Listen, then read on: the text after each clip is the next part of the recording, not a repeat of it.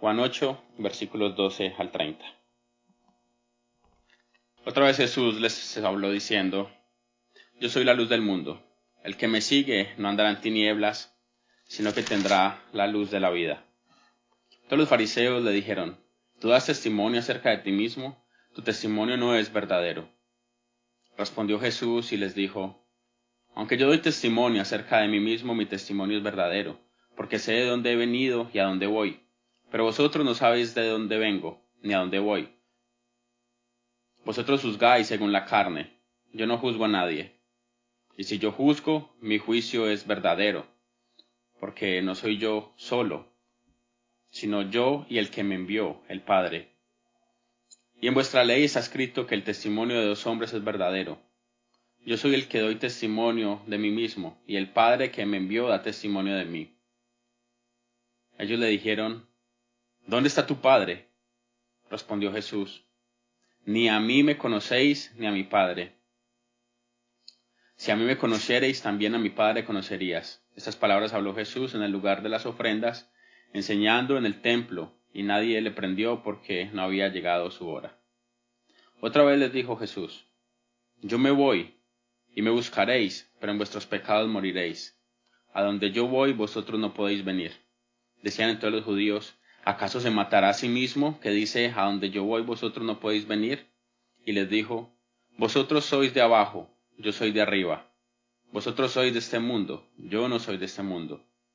Por eso os dije que moriréis en vuestros pecados, porque si no creéis que yo soy, en vuestros pecados moriréis. Entonces le dijeron: ¿Tú quién eres? Entonces Jesús les dijo: Lo que desde el principio os he dicho. Muchas cosas tengo que decir y juzgar de vosotros, pero el que me envió es verdadero, y yo, lo que he oído de él, esto hablo al mundo. Pero no entendieron que les hablaba del Padre.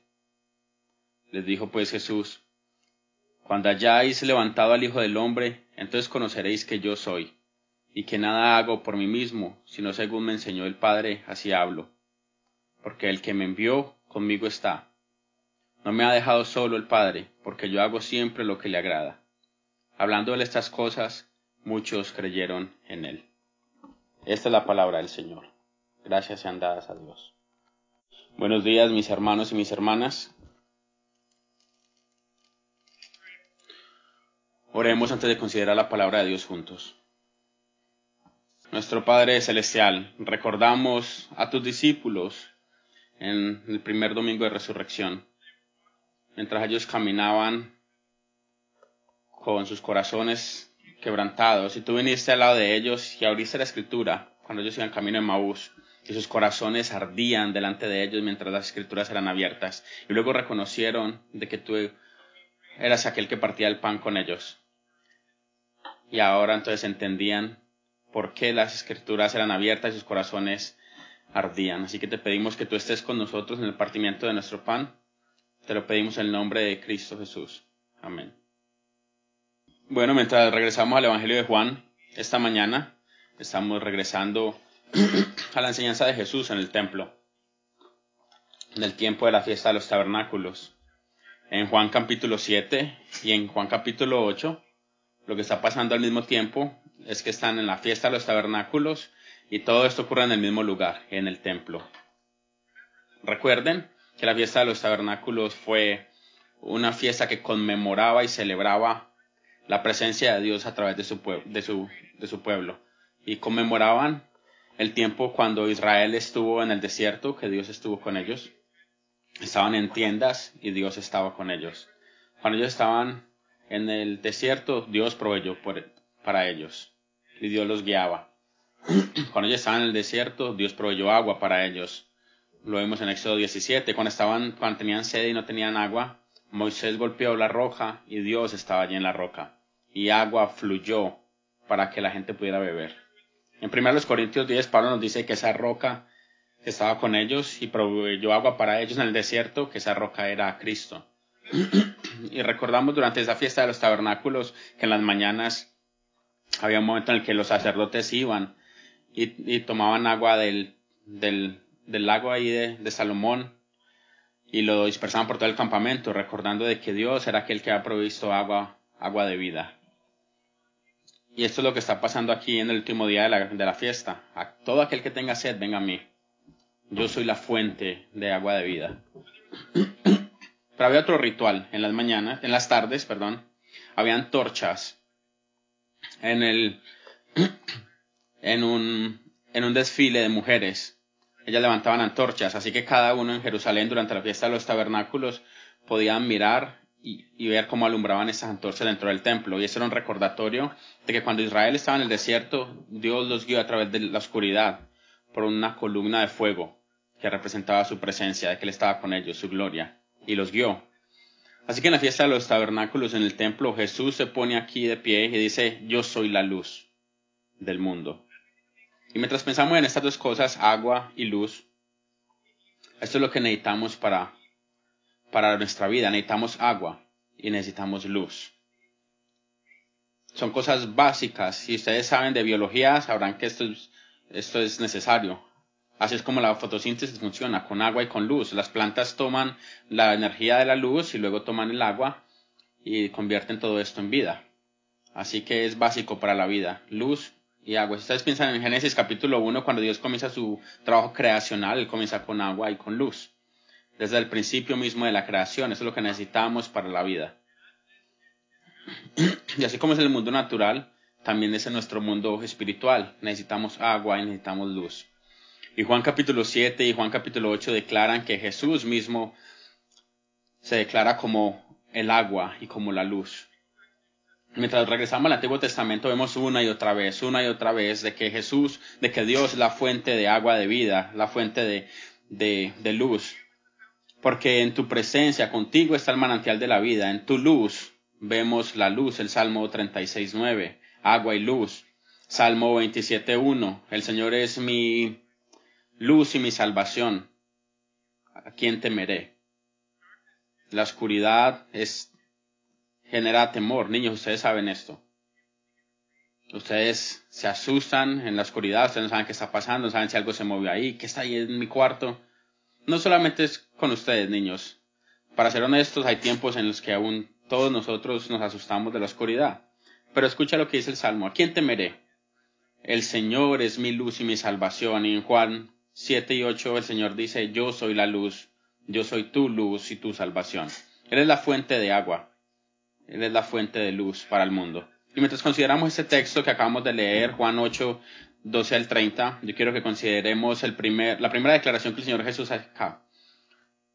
Porque lo que Él dice acá encierra todo el resto de la declaración. Él dice, yo soy la luz del mundo, cualquiera que me sigue no caminará en tinieblas, sino que tendrá la luz del mundo. Y yo quiero que consideramos estas cosas.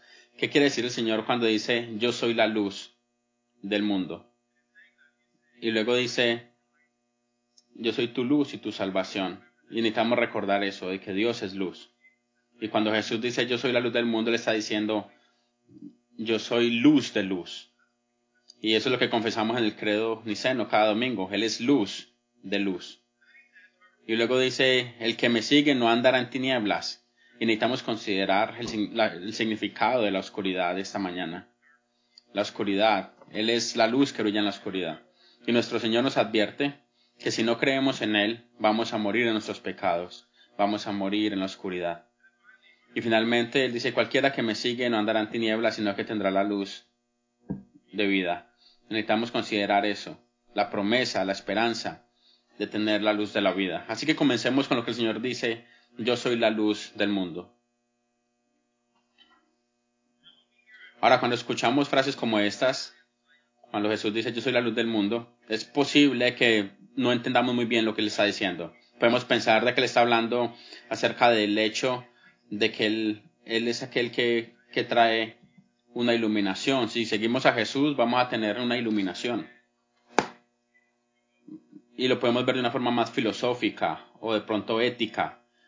Oh, Jesús es aquel que nos muestra la verdad, así que lo seguimos y tenemos un entendimiento correcto acerca del mundo y somos iluminados. De una forma filosófica o de pronto ética. Hay una enseñanza ética aquí moral en Jesús y seguimos a Jesús estas enseñanzas éticas o morales. Eso significa entonces que Él es la luz del mundo y en un sentido, algo de eso es verdad. Él es la verdad. Él es aquel que nos muestra cómo nosotros debemos vivir. pero es mucho más profundo que eso. Y podemos pensar, oh, no es algo más es espiritual, él está hablando de forma mística, una realidad mística espiritual, o de un sentido gnóstico. Estamos en una oscuridad espiritual, pero él viene y nos ilumina. Y luego tenemos como una percepción espiritual para poder entender. Y entonces podemos entender esa declaración como algo gnóstico, místico. O puede ser simplemente como una metáfora. Y hay muchas metáforas en la escritura. El Señor habló muchas veces cuando dijo que era el pan, que Él es la fuente de vida. Aquí hay otra metáfora entonces. Él es como luz. Puede ser una metáfora. Pero realmente en este caso no es una metáfora. Cuando Jesús dice yo soy la luz del mundo, Él no está hablando metafóricamente. Él es luz. Y necesitamos recordar lo que Juan nos dice en Primera de Juan capítulo 1. Primera de Juan 1. Donde dice en versículo 5, Dios es luz. Y lo que el Señor está diciendo aquí es cuando dice, yo soy luz, Él está diciendo, yo soy la luz del mundo. Dios es luz, yo soy luz. Y mientras leemos a través de la Escritura, Dios mismo se revela a su pueblo como Él es. Y el factor de que Él es luz trae celebración a su pueblo. Así que si Dios es luz, es una referencia a su presencia, a su gloria, a su vida, a su amor, a su santidad. Piensa lo que el Señor dice, lo que los salmos dice. Adora al Señor en su majestad, en su presencia, en su hermosura. Su ley es luz. Los proverbios celebran de que su palabra, de que su ley es luz, que su justicia es luz. Muchas veces hay referencias a Dios como algo trascendente. Él habita en luz inaccesible. O sea que Dios es luz. Y así que lo que Jesús está diciendo aquí, cuando dice yo soy luz, Él está diciendo yo soy luz de luz. Y sabemos esto porque cuando los fariseos responden y dicen, ¿cómo puedes ser testigo de ti mismo? Tu testimonio no es verdadero, tú eres testimonio de ti mismo. Y Jesús responde apuntando a su relación con su Padre. Y vemos eso en muchos versículos. Versículo 14. Mi testimonio es verdad porque sé de dónde he venido y a dónde voy. Sé de dónde vengo. Yo vengo del Padre. Y el Padre es luz. Es el Padre de las luces. Él es luz. Yo sé de dónde vengo. Por eso les puedo decir que yo soy luz. Mi juicio es verdadero. Versículo 16. No soy solo yo el que juzgo, sino que aquel que me envió, el Padre, nuevamente. Él está hablando de esa unión inseparable entre su Padre y Él. Si yo doy testimonio de mí mismo, el Padre que me envió también da testimonio de mí. Versículo 29. El que me envió está conmigo. Él no me ha dejado solo, porque yo siempre hago las cosas que le agradan a Él. Él es luz de luz. Es la respuesta a su pregunta. ¿Cómo puedes ser testigo de ti mismo? Tu testimonio no es verdad. Y la respuesta es, no, yo soy uno con el Padre. Él es luz. Y porque yo soy uno con el Padre, y vengo del Padre y fui enviado por el Padre, entonces yo soy luz de luz. Y el significado de esta luz en la Escritura, si mientras pensamos acerca de su amor, de su justicia, de su palabra, pero es más en un sentido íntimo de reconocer su presencia. Ese es el significado de la columna de fuego en el desierto, que el pueblo supiera que Dios estaba con ellos, porque ellos veían la columna de fuego en las noches y la columna de nube durante el día. Y el escritor bíblico nos dice de que lo que salía de esa columna era la palabra misma de Dios, lo que hacemos cada domingo. El Señor te bendiga, el Señor haga resplandecer su rostro para que brille sobre ti, como leemos la benedicción cada domingo. Y que el Señor deje levantar su presencia y su favor delante de ti, su presencia, su luz. Cuando el Señor Jesús dice yo soy la luz del mundo, es yo soy el rostro mismo de Dios. Si ustedes miran a mi rostro, van a mirar al rostro de Dios. Ahora, versículo 28, él dice algo profundo. porque Él nos muestra cuando esta luz va a brillar con más poder, más radiante, cuando vemos el rostro de Dios. Y esto va a ser cuando Él sea levantado. Mira el versículo 28. Cuando hayas levantado al Hijo del Hombre, entonces conoceréis que yo soy. Tú sabrás que yo soy la luz del mundo. Cuando tú me levantes, y está refiriendo a su muerte en la cruz, su crucifixión. Así que recordemos lo que los evangelios nos dicen a nosotros acerca del viernes de crucifixión. Que la sangre del Hijo corrió. Oscuridad cubrieron la tierra por 3 horas mientras Él estuvo en la cruz. Y en un sentido, ese fue el momento más oscuro de toda la humanidad. Literalmente estaba oscuro. Y es el momento más oscuro porque el Hijo de Dios estaba siendo clavado en una cruz. Y al mismo tiempo fue también el momento más brillante porque ahí el rostro de Dios estaba resplandeciendo para traer luz en la oscuridad. Yo quiero que consideres eso. La luz que provee el rostro de Dios desde la cruz. Pero antes de llegar ahí, consideremos las tinieblas. Había oscuridad en ese viernes. Él dice, yo soy la luz del mundo, cualquiera que me sigue no andará en oscuridad. ¿Pero qué son las tinieblas? Bueno, si ustedes ven el versículo 21 al 24, nos dice que hay un dominio, un lugar de oscuridad. Pero también nos habla de que es más que un lugar y es que nosotros mismos somos oscuridad, nuestro pecado. Escucha estos versículos del 21 al 24. Otra vez dijo Jesús, yo me voy y me buscaréis, pero en vuestro pecado moriréis. A donde yo voy, vosotros no podéis venir. Decían entonces los judíos, ¿acaso se matará a sí mismo que dice a donde yo voy, vosotros no podéis venir? Y les dijo, vosotros sois de abajo, yo soy de arriba. Vosotros sois de este mundo, yo no soy de este mundo. Ahí es donde está la oscuridad, aquí abajo, en este mundo. Y luego el versículo 24, por eso os dije que moriréis en vuestros pecados. Porque si no creéis que yo soy, en vuestros pecados moriréis.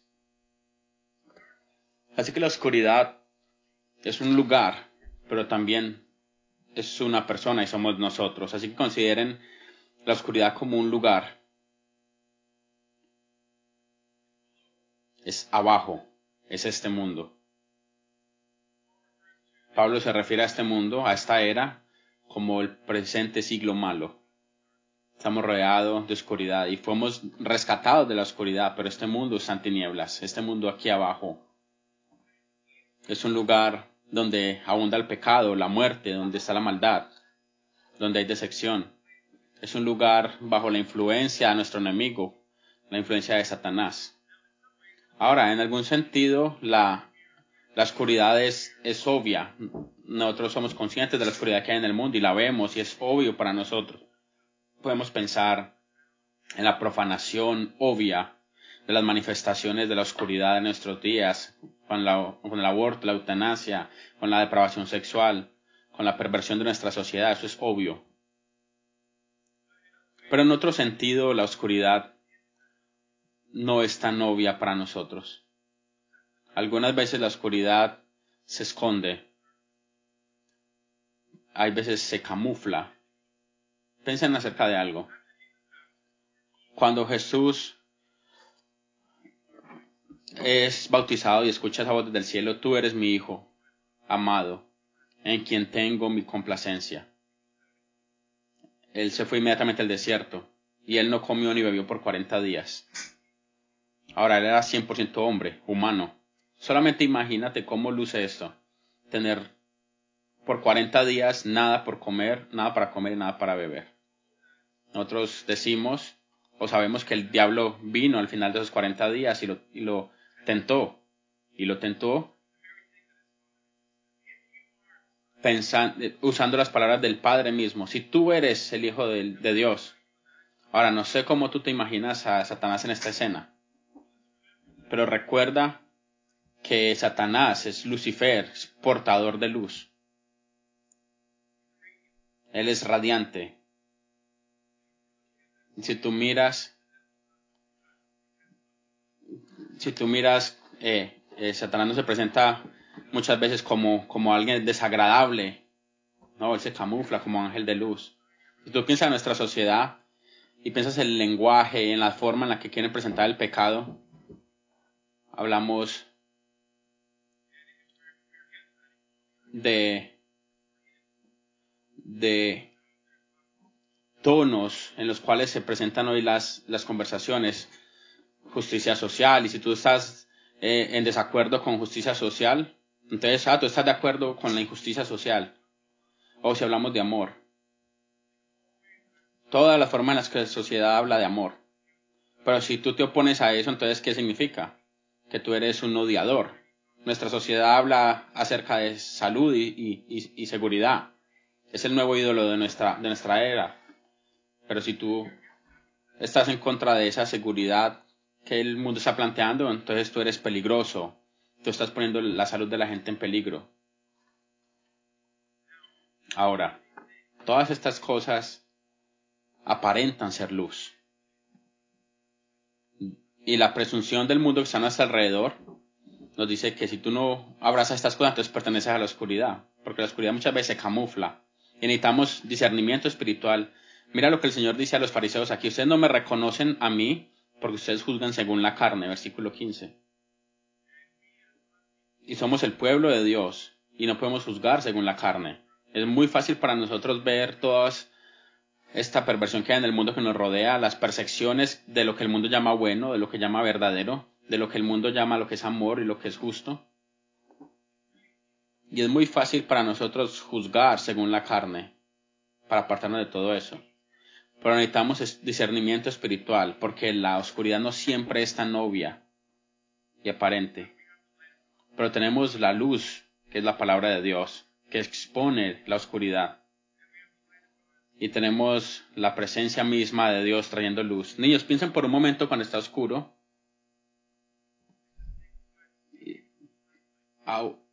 Aún una luz tenue en la noche como te trae confort. Y necesitamos recordar de que en el mundo antiguo no había electricidad. Así cuando ellos hablan acerca de luz, están hablando acerca de lámparas, de fuego. Y piensa aún de dónde viene esto. Aún de un candelero. De la luz de un candelero. Que fluye allí en medio de la oscuridad. Y la oscuridad que en este presente siglo debe ser opacada por la luz de la palabra de Dios. Porque hay una presencia allí de oscuridad. Pero la luz de Dios nos guía y nos trae confort y nos guía. Así que en un mundo de oscuridad tenemos la luz de Cristo. Pero la oscuridad no solamente está alrededor, porque entonces pensaríamos, necesitamos mejor educación, necesitamos mejor economía, mejor política, mejor leyes sociales, y así entonces combatiremos la oscuridad y traer luz de esa manera a la oscuridad que está a nuestro alrededor. Pero el problema es mucho más profundo que eso. Porque la oscuridad no solamente es un lugar, sino que es una persona y somos nosotros. El Evangelio de Juan nos dice que el Señor vino a traer luz y que las tinieblas no pueden resplandecer sobre la luz que Cristo vino a traer. Y lo que está hablando aquí es de la oscuridad de nuestro corazón. Somos oscuridad, porque la palabra de Dios resplandece en nosotros y nos advierte de que si no creemos en Cristo moriremos en nuestros pecados. Así que sí, vivimos en un mundo caído, pero estamos nosotros mismos en la oscuridad y en una condición caída. Y el Señor dice, yo soy la luz del mundo, yo soy la luz de vuestros corazones, yo vengo para salvarlos a ustedes. Y es de ahí donde surge la luz de la cruz. Porque la luz de Dios brilla y resplandece del rostro de Cristo allá en la cruz. Sí, yo sé de que la ley de Dios revela nuestros pecados. Nos muestra como un espejo qué es bueno y qué es malo. Tú has roto la ley y has pecado. La ley de Dios es un espejo.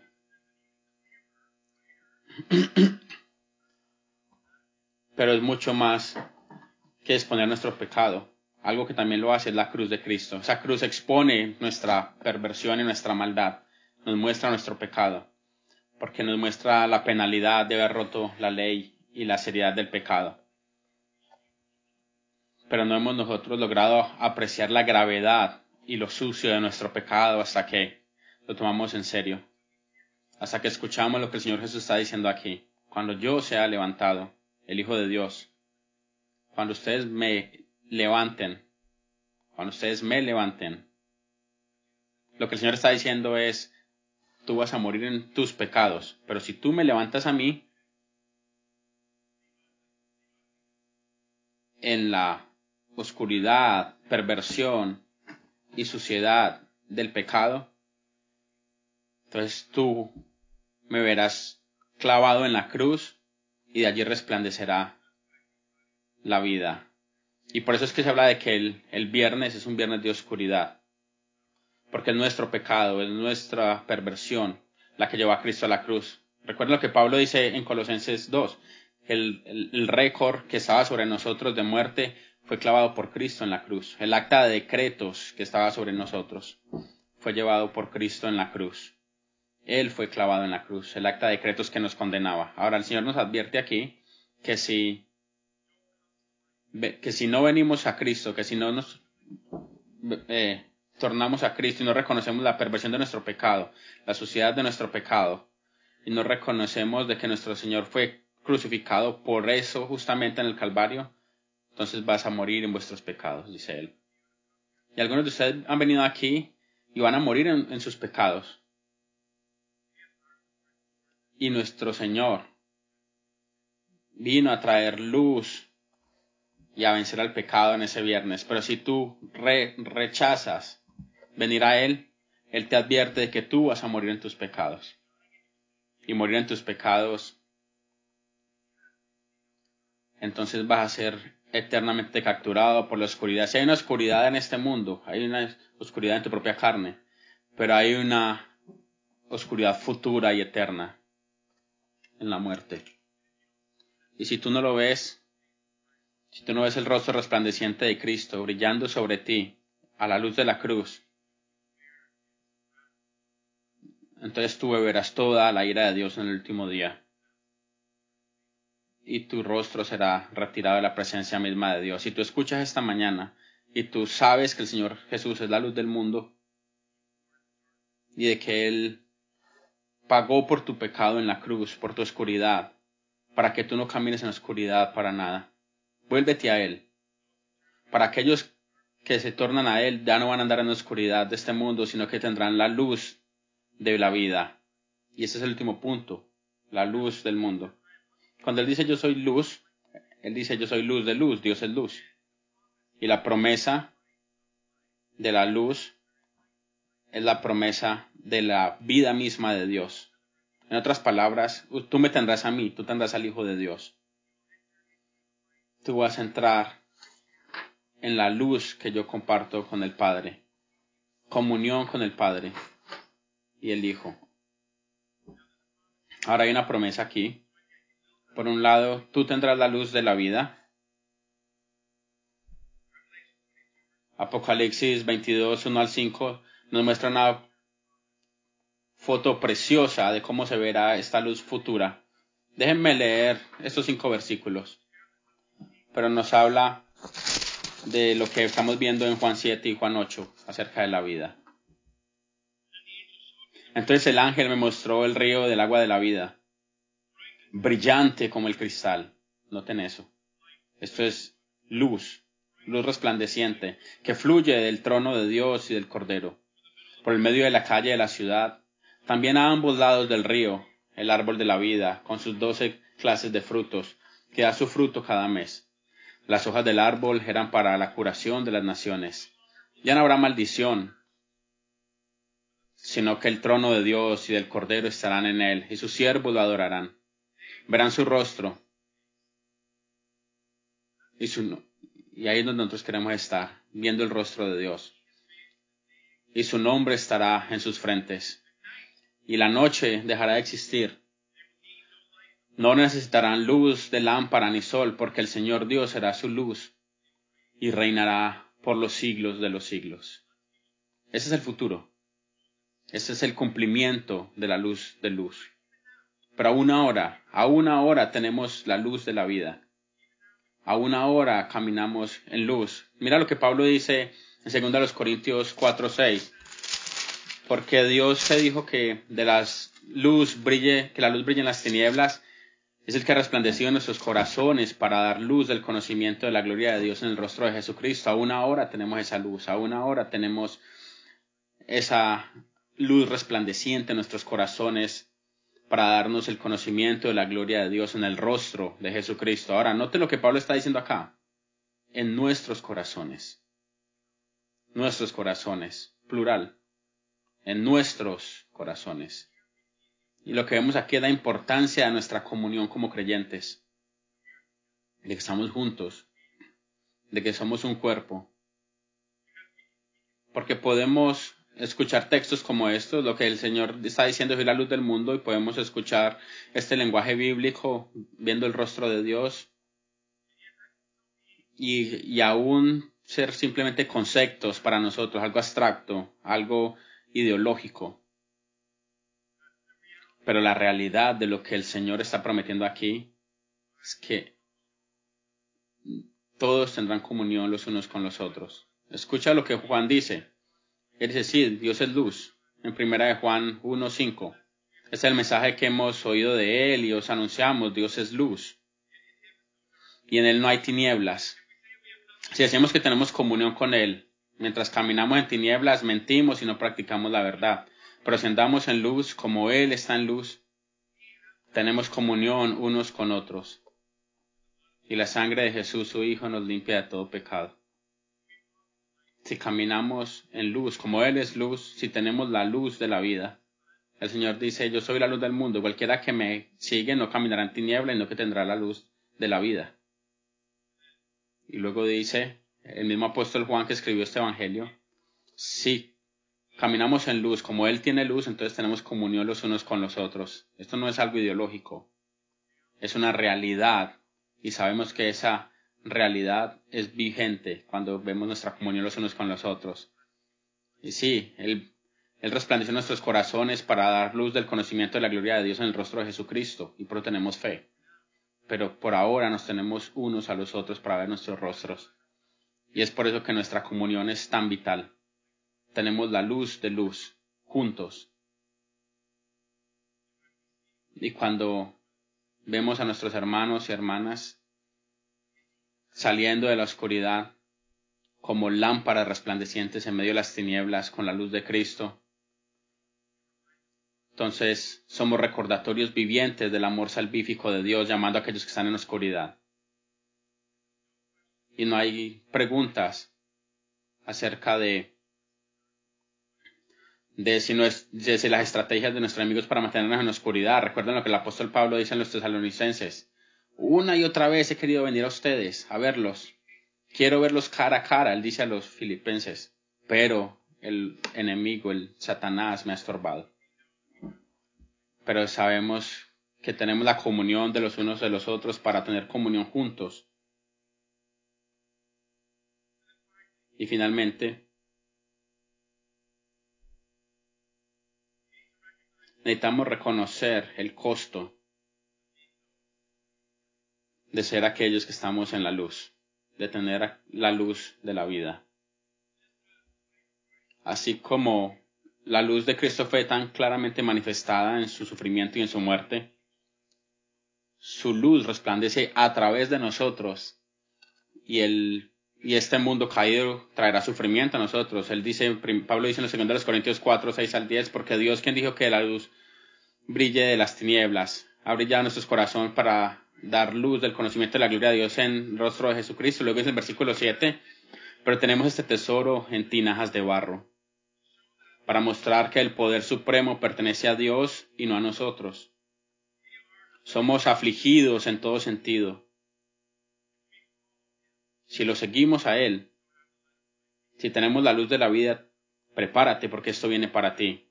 Esto es lo que sigue. Somos afligidos en todo sentido, pero no quebrantados. Perplejos. Veremos en tiempos de perplejidad, pero no desesperados.